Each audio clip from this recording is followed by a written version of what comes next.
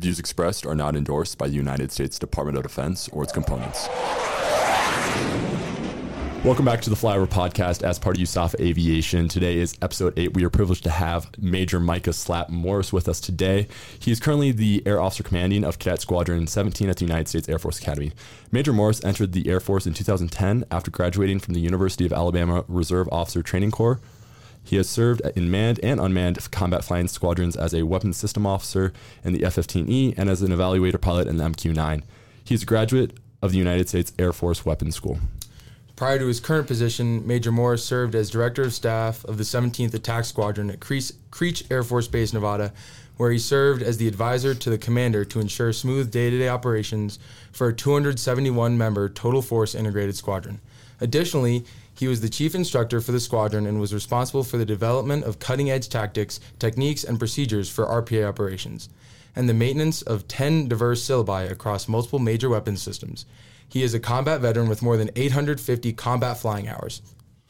Sir, welcome to the show. Thanks for having me. Excited to be here. Yes, I guess we'll just kind of jump straight into your military career and your experience. So first up, one of the things that stuck out to me in your bio is obviously you were originally a weapons systems officer in the F-15E, and then you transitioned over to being a RPA pilot. So talk me through that decision process, or why did you transition? Yeah, I get asked that quite often, not surprisingly, I guess. They ask, why would you go from a F-15 to an MQ-9? And for me, it was multiple reasons. So first was when I was deployed in 2014, we had a couple operations with MQ-1s, and we couldn't have done the mission without them. So, for example, we were following multiple insurgents through a valley at nighttime, and the sniper pod wasn't able to accurately track them, so we had to keep getting talk-ons from the MQ-1. That ultimately led to an engagement and whatnot, and when I got back, I was like, wow, whatever they're able to see must be pretty impressive. So that kind of piqued my curiosity. About that time, the UPT board came out for active duty, and it had a container to check for URT, so undergrad RPA training. And I went back and forth. I always wanted to be a pilot, and I decided that I would go ahead and check that because I found what they did on that deployment is pretty interesting. So, and I knew that I didn't want to stay as a WISO for 20 years. So I felt like being able to bring what I learned in the Strike Eagle community over to the RPA community would be beneficial for the Air Force. The other part of that is that, there's a lot of potential for the RPA advancement in the future. I don't know exactly what that's going to look like, but that potential for the advancement had me pretty excited to volunteer for that position.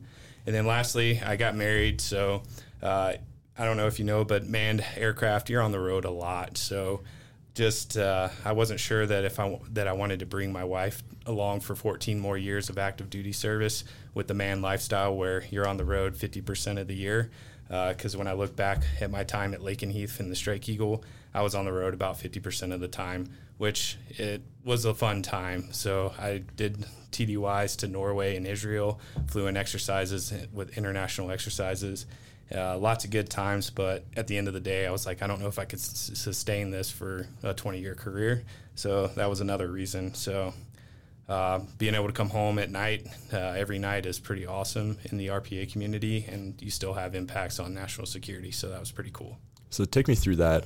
You mentioned like having a family and not wanting to be away from home a lot. So what does that day-to-day look like as an RPA operator?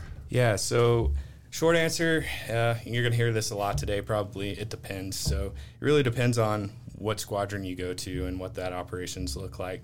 But for the most part, basically what's going to happen is as soon as you become combat mission ready, you're going to get on what we call flying the line or shift work.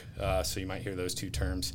So when I got in there, it was 5 days on, 3 days off. So a rotating cycle, 24/7.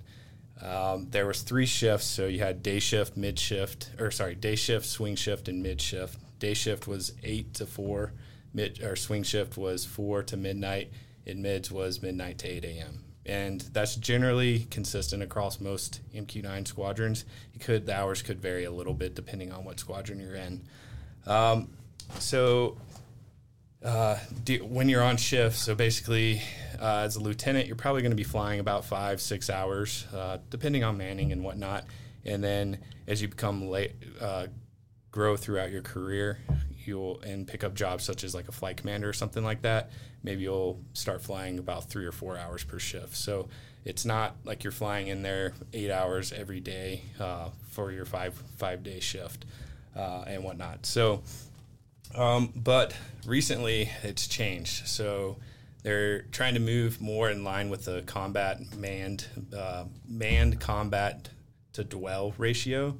So what that looks like, it's different for each ops group. So for my ops group, what we transitioned to is instead of days, swings, mids, it's now days, swings, mids, dwell, and then you repeat that cycle. So during that dwell cycle, you're focused on training, currencies, upgrades, and Air Force requirements, CBTs and whatnot, things like that.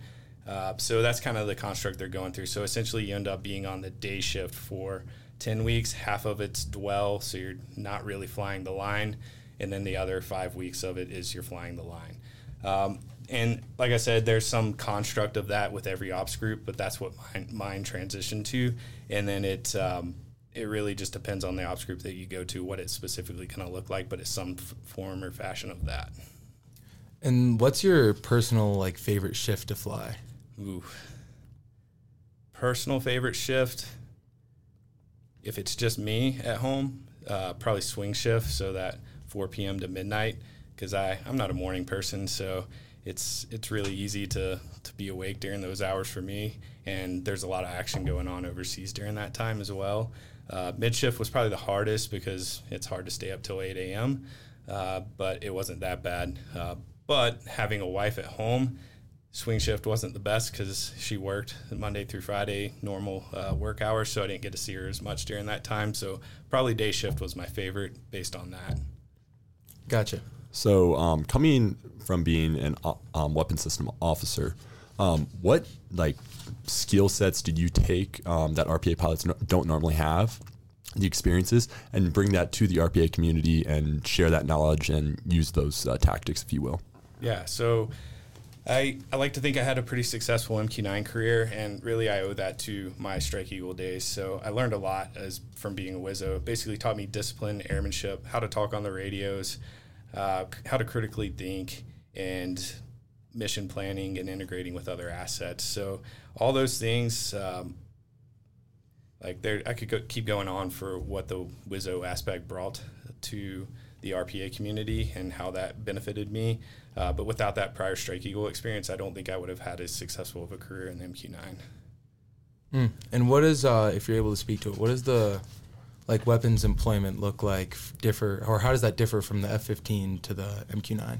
So in the Strike Eagle, the Wizzo is going to designate the target and give clearance to the pilot to release, and the pilot's flying the aircraft to maneuvering the aircraft to release the weapon. Versus MQ-9, I'm doing all that on my own and releasing the weapon. I do have a sensor operator on my right that's guiding it in. So it's a little bit different, a little bit the same, because we do have the sensor operator guiding in the weapon if it is laser guided. Yes, sir. And I'm curious, is the sensor operator an officer job or is that enlisted? No, they're enlisted. Yep. Okay, interesting. So talking a little bit about the training pipeline, obviously you transitioned from being a Wizzo to an RPA pilot, but what does the training pipeline look like for newly commissioned officers? Yeah, so basically you're going to start off down at Pueblo. So you'll probably PCS to Randolph or do a casual or something in between, depending on the manning and whatnot. But the first training event is going to be Pueblo down at IFT, so initial flight training. And you get about 40 hours in the DA-20. So essentially what that looks like is a PPL course without getting your actual PPL. It's very easy to go and get your PPL after it because you have all the requirements. You just have to take the FAA test and then take a couple flights to get all the requirement items for the PPL, and then you can do that afterwards. I personally never did, but that's a personal choice, but a lot of people do that. So you're flying solos, cross-countries, solo cross-countries, stuff like that. And for me, that was like one of the best times in my Air Force career because pretty awesome because I was out here in the fall beautiful weather, flying out solo with the Rockies in the background is pretty hard to beat. So really fun time, but it is a stressful environment. A lot of people struggle. It's completely different from, if you had your PPL or had some prior civilian flying experience. It's a completely different environment in the military training, so that adjustment's hard for a lot of people. After that, you go to Randolph, and it's about a 6-month course. So the first 4 months or so is essentially the T6 phase of UPT, but it's all in the simulator. So you're doing instruments, navigation, all that kind of stuff in the T6 sim for basically what you would be doing for UPT. You're taking all the same tests and whatnot. You're obviously not doing the formation portion in the sim, but everything else is the same as UPT, so it's kind of mirroring that. And then the last 2 months at Randolph, you're going to do a 2-month course, basically, that it's introduction to RPA operation, and they have an MQ9-like simulator there that they kind of try and introduce you to what it's going to be like when you do get to the MQ9, and as well as they go over Air Force operations in a whole, like, joint environment type stuff. So that's kind of what that looks like. At some point during the training, I don't recall exactly when, you'll have a drop night and get your aircraft and base assignment. So most people are going to end up going to the MQ9. Occasionally, a few people will go to, I think a couple people in class right now are going to RQ4 still. And then very, very rarely, RQ170 might drop, but that's few and far between. So for the most people, you're going to go MQ9s, and then you're going to go to the B course or basic course. And that's located at Syracuse, March, or Holloman. Holloman, I think, is the biggest of the three, and that's about 6 months long as well. So you learn to fly the MQ9 there, and then you go through different mission sets that the MQ9 does, such as close air support, combat search and rescue, and air interdiction, things like that. After you graduate that, you'll go on to your ops unit, and once you get to your ops unit, you'll go through mission qualification training, and depending on the squadron, manning, timing, all that stuff, generally speaking, it's going to be about a month once you actually get started. And like I said, that could depend on the squadron you end up going to. But once you go through that mission qualification training, and that's specifically focused on what is your squadron's mission, because each squadron has a different mission. So you're focused on what your squadron's mission is and becoming proficient at that. As soon as you graduate MQT, you're combat mission ready, and you hit the line. Well, that's interesting. And so a lot of drone pilots right now are coming over from, like, conventional aircraft or manned aircraft. Do you notice any difference between the pilots who flew manned aircraft beforehand and the ones who are just come straight into drones? So that used to be the case. More recently, it's the 18X pipeline is filling most of the spots. You do occasionally have some second assignments coming over. Oftentimes you have prior CISOs, WISOs come over, things like that, ABMs, cross-training and whatnot. But for the most part, we're growing our own community at this point. Mm-hmm. Back in the day, it was full of, 11Fs and 11Ms and whatnot. So, I think we're doing good. There's a lot to the experience that those communities bring in the airmanship and whatnot, but I think a lot of them were jaded to be there. Not all of them, but some of them were definitely not happy about being there, being pulled from a fighter or whatever platform they came from. So now you have people that are more excited to be there with a little bit less airmanship, but we're still getting the mission done. Yes, sir. So when it comes to combat operations, when the drone's downrange, wherever it might be, who's stateside, who's downrange, and how does that operation look like, just from the logistics side of things? Yeah, sounds good. Again, it depends. So, and everything's changing. So basically all the ops groups have different missions. So for that aspect, it's kind of hard to speak to. But for who's downrange and who is stateside, so downrange right now you have what's called a launch and recovery element. They're a whole squadron. There's 2 squadrons at Creech, and their whole job is to launch and land the planes. So they will deploy and for I think about a 3-month cycle at a time. And then they'll while they're downrange, all they do is take off the planes and land the planes. So they'll take it off, they'll fly it to about 5,000 feet above ground level, and then stateside at Creech or wherever it may be, we call that the mission control element, and they will fly the mission from that point to wherever they need to go. They'll execute the mission, and then they'll fly it back, hand it off to the recovery element, and then they'll land the plane. Awesome. And so, What I guess I kind of have a follow-up question. So what's the logic behind handing off at, you said 5,000 AGL? Why not just have the drone operator in one location or the other? Are you saying like launch it from Las Vegas? Or more, wherever? you can launch it from wherever it needs to, and then, but why have a send off and recovery forces, and then the transfer of aircraft control to someone back stateside? So right now it's all because of line of sight. So line of sight, the responsive time is a lot faster than what it is over KU SATCOM. So that's the main reason. So they're looking at ways in the future to be able to do it all from stateside and then send a small contingency downrange. So the RQ4 actually does that. They have auto takeoff and land. And so they have a small footprint downrange versus MQ9s have like a whole squadron downrange to launch and land the planes. So yeah, that's the reason why. And so how does the MQ9 differ from the MQ1? MQ9 different from the MQ1. So it's better, obviously.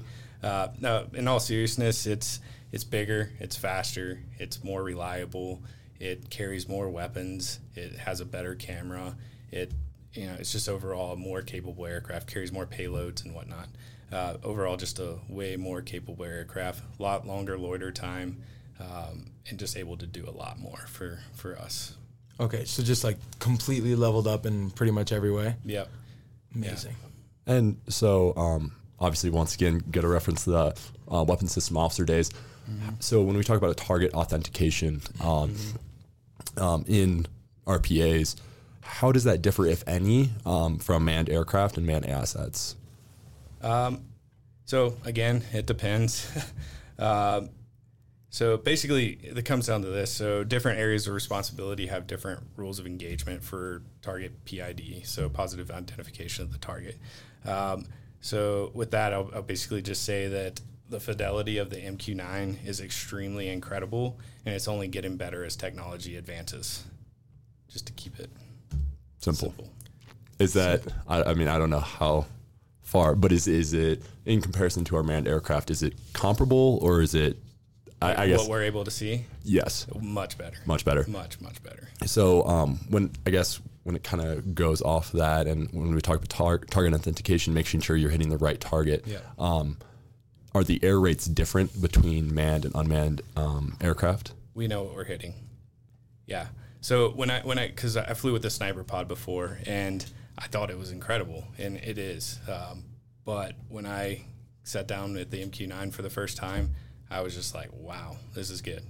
It's incredible, the capabilities that we have. And like I said, the technology continues to advance over the years. And so I'm excited to see what it looks like when I get back in a couple years.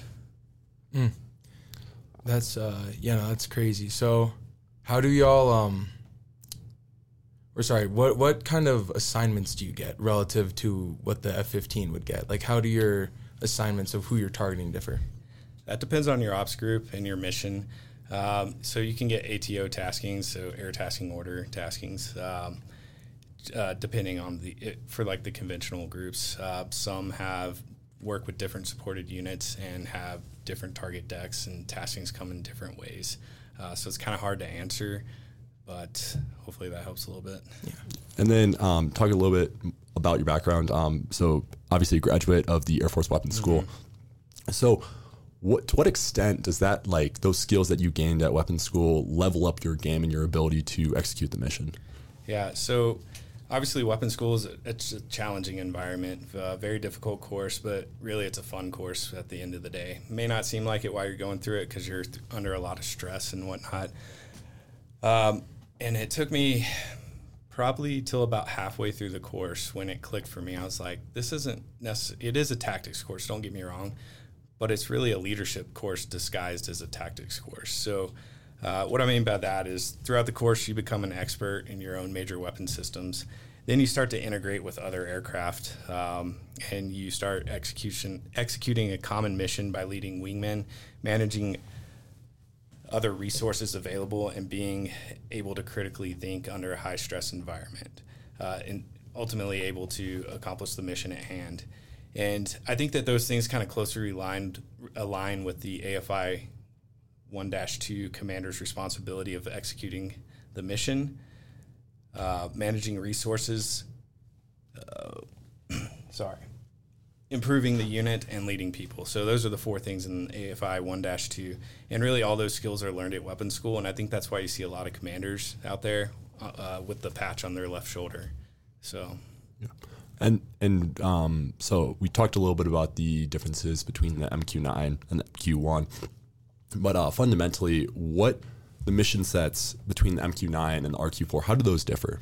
Yeah, so RQ-4, I honestly don't know a whole lot about it. I never worked with them in my career, so I don't know a lot about it, but I do obviously know a little bit about it. So obviously they both do ISR, but the MQ-9 plays many other roles that the RQ-4 can't, So RQ-4 heavily relies on mission planning and pre-planned routes of what they're going to do for that day. And if they get it injected, they can obviously adjust to that, but it's a lot harder than the MQ-9 because I'm manually flying the aircraft and putting it where I want to.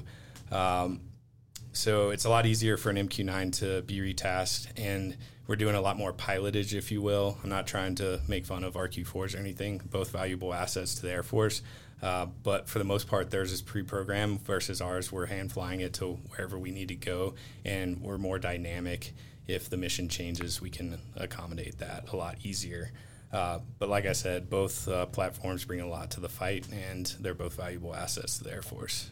And so speaking of that, like hand flying, how does that physical flying of the drone differ or feel from a conventional aircraft? Well, you don't have the seat of the pants feel. I don't know if you've heard that term before, but so you don't feel anything that's going on. So it can be spatial disoriented at times. But so you have, think of it like in the Strike Eagle, you had altitude hold. You didn't really have airspeed hold, but altitude hold. So you basically have the same thing. We do have airspeed and altitude hold. So what that'll do is it'll keep the aircraft at the airspeed and the altitude, and then you fly it wherever you need to go. When you're descending and climbing, you can punch in just like an autopilot, hey, go down to 10,000 feet. You can do that in MQ-9, or you can hand fly it down. You can do it either way. So it is, I think there's a good healthy mix of automated in the MQ-9 and pilotage in the MQ-9 as well. Mm-hmm. So I guess transitioning a little bit away from your military career and more so kind of the future of drones in the MQ-9. Obviously, the MQ-9 right now is used primarily for air-to-ground missions and ISR. Do you see a near future in the Air Force where drones are becoming more heavily relied upon in air-to-air combat? I would love to see it. So I don't know if you know, but I think it was in a weapons school integration vol, MQ-9 shot down an F-22 with an AIM-9. So they're making improvements in that area. I don't know if we're going to see like RPA fighters or whatnot in my career, but I would probably be willing to bet that over the next 20 years in y'all's career, that's a potential. But again, I don't know anything along those lines, and even if I did, I couldn't tell you on this. So. Yeah, I totally understand. Yeah. So talking a little bit about air-to-ground missions, so obviously you're talking about how drones are fantastic, the image quality pretty very, very good. Where does the drones fall short that necessitates still having those manned assets execute the missions? I don't see in my lifetime that we're going to get rid of manned assets. We both bring things to the fight. In a non-contested environment, the MQ-9 is extremely capable. We can do the job most of the time. If you need 2,000 pounders dropped on the building, MQ-9 is not your weapon system of choice. You need to call somebody else. But other than that, we can pretty much do the job. But when it comes to a contested environment, our capabilities can be limited depending on the threat, right? So obviously KU, the satellite, is a limitation. So if someone knocks out our satellite, then we're kind of, out of luck at that point.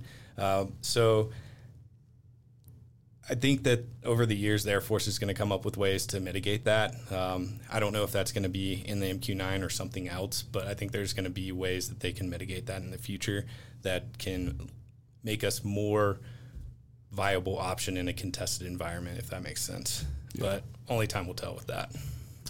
And sorry, this is doubling back just a little bit, but how does your, when you went through weapons school, right, you learn how to kind of integrate with the total force. How does that kind of manifest itself while you're flying missions? So for me, my ops group did not do a whole lot of integration, so it did not necessarily manifest itself. It kind of helped with just mission planning for missions that we were doing, how to do that, and then work with the resources that we had available to us. But for the conventional side, it's going to be like, if we're planning a package for a fight, like the weapons officers are going to be the ones doing that. So they're prepared to do that if they're called upon. Yes, sir. Talking a little bit about more of the personnel aspect of the drone community. So drone pilots, comparative to, say, other pilots, have a kind of a higher mental health challenges and issues related to that. So what do you think can be implemented to, stop those possible challenges and issues on the front side? Yeah. A lot of cadets ask me this question. They're concerned about mental health, and rightfully so. I'm not going to lie. It's war. We do take lives. It happens. But for me, I haven't seen it as a big issue. I know that there's a big stigma with RPAs and mental health. I haven't seen that personally. Granted, I've only been in one ops group, and other ops groups may be taking more strikes that I'm not aware of that is affecting their mental health. But from what I've experienced, like I said, the fidelity is very good with the camera. I know what I'm striking, and I'm able to clear the area with the other aircraft in the stack to make sure that we're taking out the intended target and the intended target only. And we put a lot of emphasis on making sure that there's no additional collateral. So that helps me sleep at night. I know I'm just one person too, so I realize that it may affect someone completely differently. But what I will say is that I have seen in our community, the chaplains, PPC, they get read into the programs and they're walking the halls, and if someone takes a strike, they'll be there to say, hey, do you need to talk to somebody? And oftentimes the commanders say that if it's your first strike, you have to go talk to somebody, whether you want to or not. So I think we have the resources in place, and like I said, I haven't seen it be that big of an issue. I know a lot of people think that RPA life is wake up, drive to work, kill a bunch of people, come home. In reality, that's not the case. So there's a lot of ISR that goes into it, and a lot of target study and development. And generally speaking, we are extremely cautious with taking a shot because of the implications that it has on media and whatnot. If you do the same thing with a manned asset, you're not going to get the same scrutiny as you would an RPA, right? So we take a lot of pride in making sure that there's no collateral when we do take a strike. And I'm not going to lie, mistakes happen. We're not perfect. We're humans. You can't prevent every situation. And I do think we have the resources in place if that does happen for someone to talk to. And how is that work-life balance of, being at home but also still being in the warfighting domain? I think that's different for everyone. For me, I enjoyed it. Creech was about 35-minute drive home every day, so that gave me time to decompress. I realized not every base is that far of a drive, but that was I switched it on, switched it off on the drive.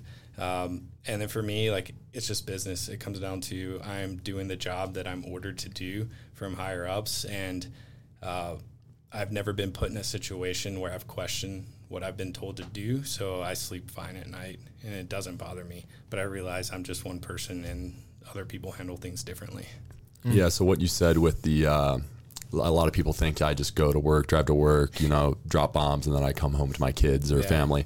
I can definitely attest to the fact that is a lot of times how people view the job. And obviously I know every day you're not dropping bombs. But one of the in behavioral sciences last year, one of the things we were talking about as a potential solution somebody was doing research on was to stagger training side of things and actual downrange missions. So it's almost like a deployment where you have your like this is the 3 month or 6 month, like I'm game on real world versus just I'm training.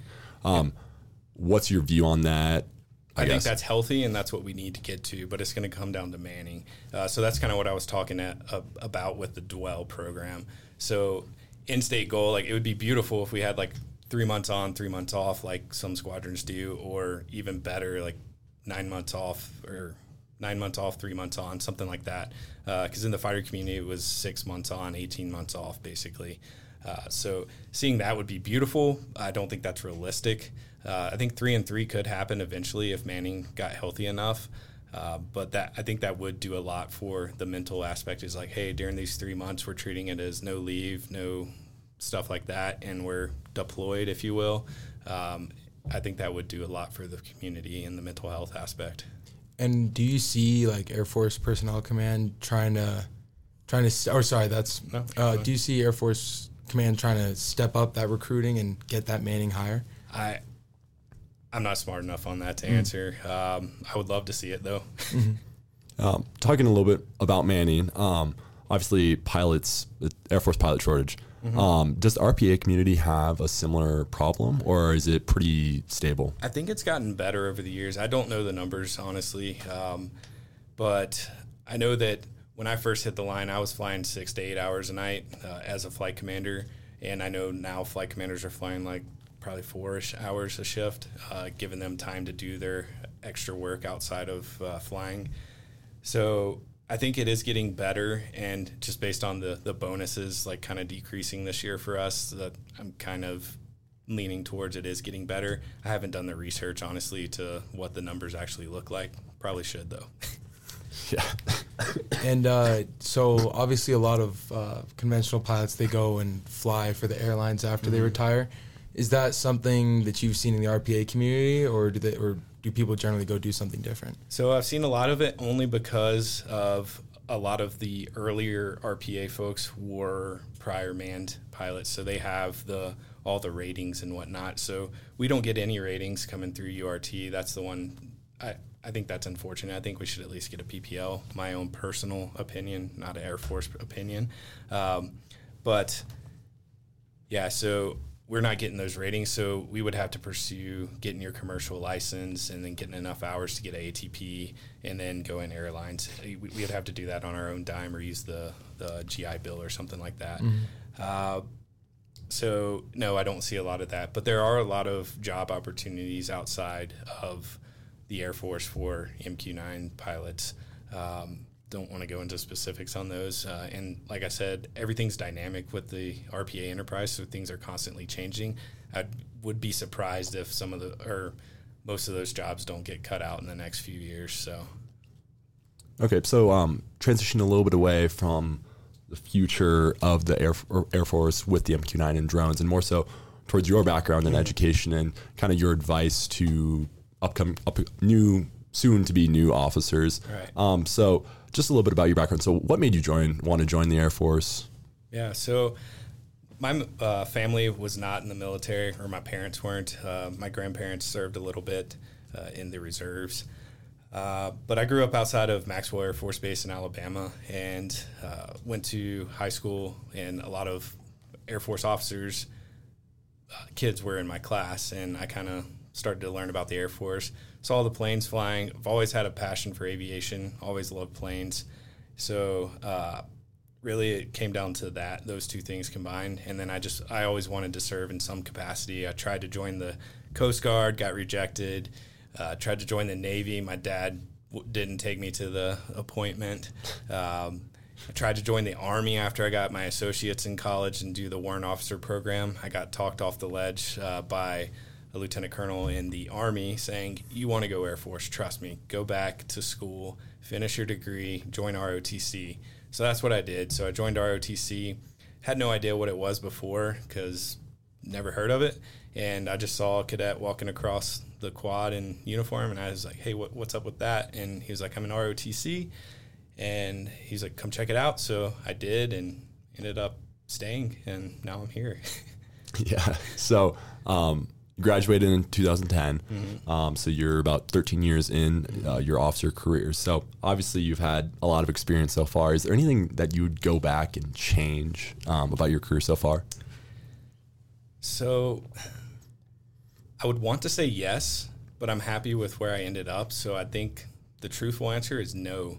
I was pretty sad when I got my CISO slot because I wanted to be a pilot growing up. But if that's what I really wanted, I should have come here. So to get that, because ROTC, it's a lot harder to get a pilot slot. So, I was a little bit upset, but turned that attitude around, went to CISO training, had a great time, got to fly Strike Eagles for 4 years, and then cross over, fly MQ-9s. I feel like that's one of the best scenarios that could have happened to me, because I got to fly in a fighter and then fly the MQ-9 and experience that lifestyle. And the opportunities that have come my way have just been incredible. Like being an AOC at USAFA, never thought that would happen as a lieutenant. Never thought I would be competitive for that, but for some reason it worked out. So I guess really I wouldn't change anything. The only advice I would give to myself as a lieutenant is to try a little bit harder. I was always kind of do the men to get by, and I kind of carried that through my Strike Eagle days. And then when I crossed over to MQ-9s, I was like, I'm going to give it my best effort here. And so that's what I did, starting at URT, gave it my best effort, showed up to my squadron, ready to go. I told my commander, I was like, I want to go to weapons school. I know I'm late. And he said, well, you're kind of late, but there's a chance. And I said, sounds good, let's do it. And I just went to the grind and went through the upgrades as fast as I could and made it there. And then that opened up doors for getting here. So I just wish I would have gave a little bit more effort earlier on so that I could potentially open up more doors in the future. But at the end of the day, this is where I wanted to be right now. So it worked out for some reason. So must have done something right, I guess. Yes, sir. Yeah. So talking a little bit about USAFA, a lot of cadets here obviously want to be pilots. Currently 35 to 40% of the class roughly becomes pilots, and more want to become pilots that don't get it. But a lot of people who are, pilot number one, I want to go pilot, are a little hesitant to put, say, RPA down as number two, or just kind of hesitant in general to put RPA down, even if they didn't want to go the manned pilot route. So what's your advice to them on the benefits, the pros and cons of putting RPA number two, and what you see if they should or shouldn't? Yeah, this one, it kind of blows my mind. It's like, if you want to be a pilot that bad, you're obviously passionate about aviation. So why not put RPA or CISO or even ABM up there? Because you're still in an aircraft or controlling an aircraft. So make no mistake, if you go RPAs, you are a pilot in command of an aircraft in the U.S. Air Force inventory. Plain and simple, that's what you want. That's what you're passionate about. So I don't understand the hesitation for a lot of people. It's different from manned flying, but at the end of the day, you're still having major impacts on national security and in the aviation-related career field. Other benefits to it is you still get to wear a flight suit. You still get flight pay. There's currently an aviation bonus. Last year it was $30,000 a year. If you sign on past your commitment's only 6 years versus 10 years. You finish that training a lot earlier than if you were waiting for a year and a half to go to UPT, and now you're 10 years on top of that. You're looking at 12-year commitment now instead of a 7-year commitment. So you're just opening up a lot more doors for you earlier in your career. And honestly, I think the unknown of what the future of RPAs looks like is enough incentive for me, if you're passionate about aviation, to go ahead and put that down on your list. And then at the end of the day, if you don't like it when you get there, you can always apply for UPT on active duty. Yeah, well, sir, I think you have sold me to put RPA as number two. I will say that was a good take. So kind of wrapping up, it's a little bit of a tradition here on the podcast to, what's the best aircraft in the Air Force inventory and why? I will say, we had someone flip on their aircraft last episode. So and you've got 2 aircraft to choose from. So. Yeah, you do have 2. I guess that is fair. He has 2 that could, be chosen, and he doesn't get shot by his, his wingman. So what's your take on the matter? Yeah, it's a tough one. There's a lot of great aircraft in the inventory, right? So a lot of them are highly specialized. So you got the A-10, they're the masters of CAS. You got F-22, they're dominant in air-to-air. And then you got MQ-9, it's kind of all-around platform. But I'd probably have to say that if I had to pick one, I'm going to go with my first love, the Strike Eagle. Basically, it's capable of holding its own in air-to-air fight. It's able to drive deep into enemy territory and take out a target. And then it's got enough fuel to stick around for a full-up flight, unlike the Viper. Shout out to Voodoo in 16. So, yeah, at the end of the day, I think the Strike Eagle takes the cake. It's just the best all-around fighter out there. Yeah, I'm going to follow-up question. Yeah. Why not the F-22 compared to the F-15? If we're just I guess with some of the logic that was presented, I guess I'm just curious why. Obviously, F-22 is a little bit more air-to-air, but yeah. So I have a lot of respect for the F-22. When I was deployed, we did some training flights with them, did some BFM, and we started offensive, and within 30 seconds we were defensive. There was guns, tracks, kill on us, and I was just like, what I was seeing, I was like, how is that even physically possible, what it was doing? So it's an awesome aircraft, don't get me wrong, but I think the all-around aspect goes to the Strike Eagle. Well, there you have it. But maybe the EX will take the cake when it comes out. Yeah, Major Morris and Colonel Dietz fighting for the Strike Eagle on the podcast. Any closing remarks, sir? No, thanks for having me. This is great. Yeah, it was awesome. Thanks for coming on and talking about the MQ-9, first drone pilot on the podcast. Really insightful today. All right, guys, that was it for episode 8 of the Flyover podcast. Thank you to Major Morris for coming on the podcast. As a reminder, all these episodes are available on YouTube, Spotify, and Apple Podcasts with clips on our Instagram and YouTube channels. And with that, thanks for watching, and we'll catch you guys in the next one.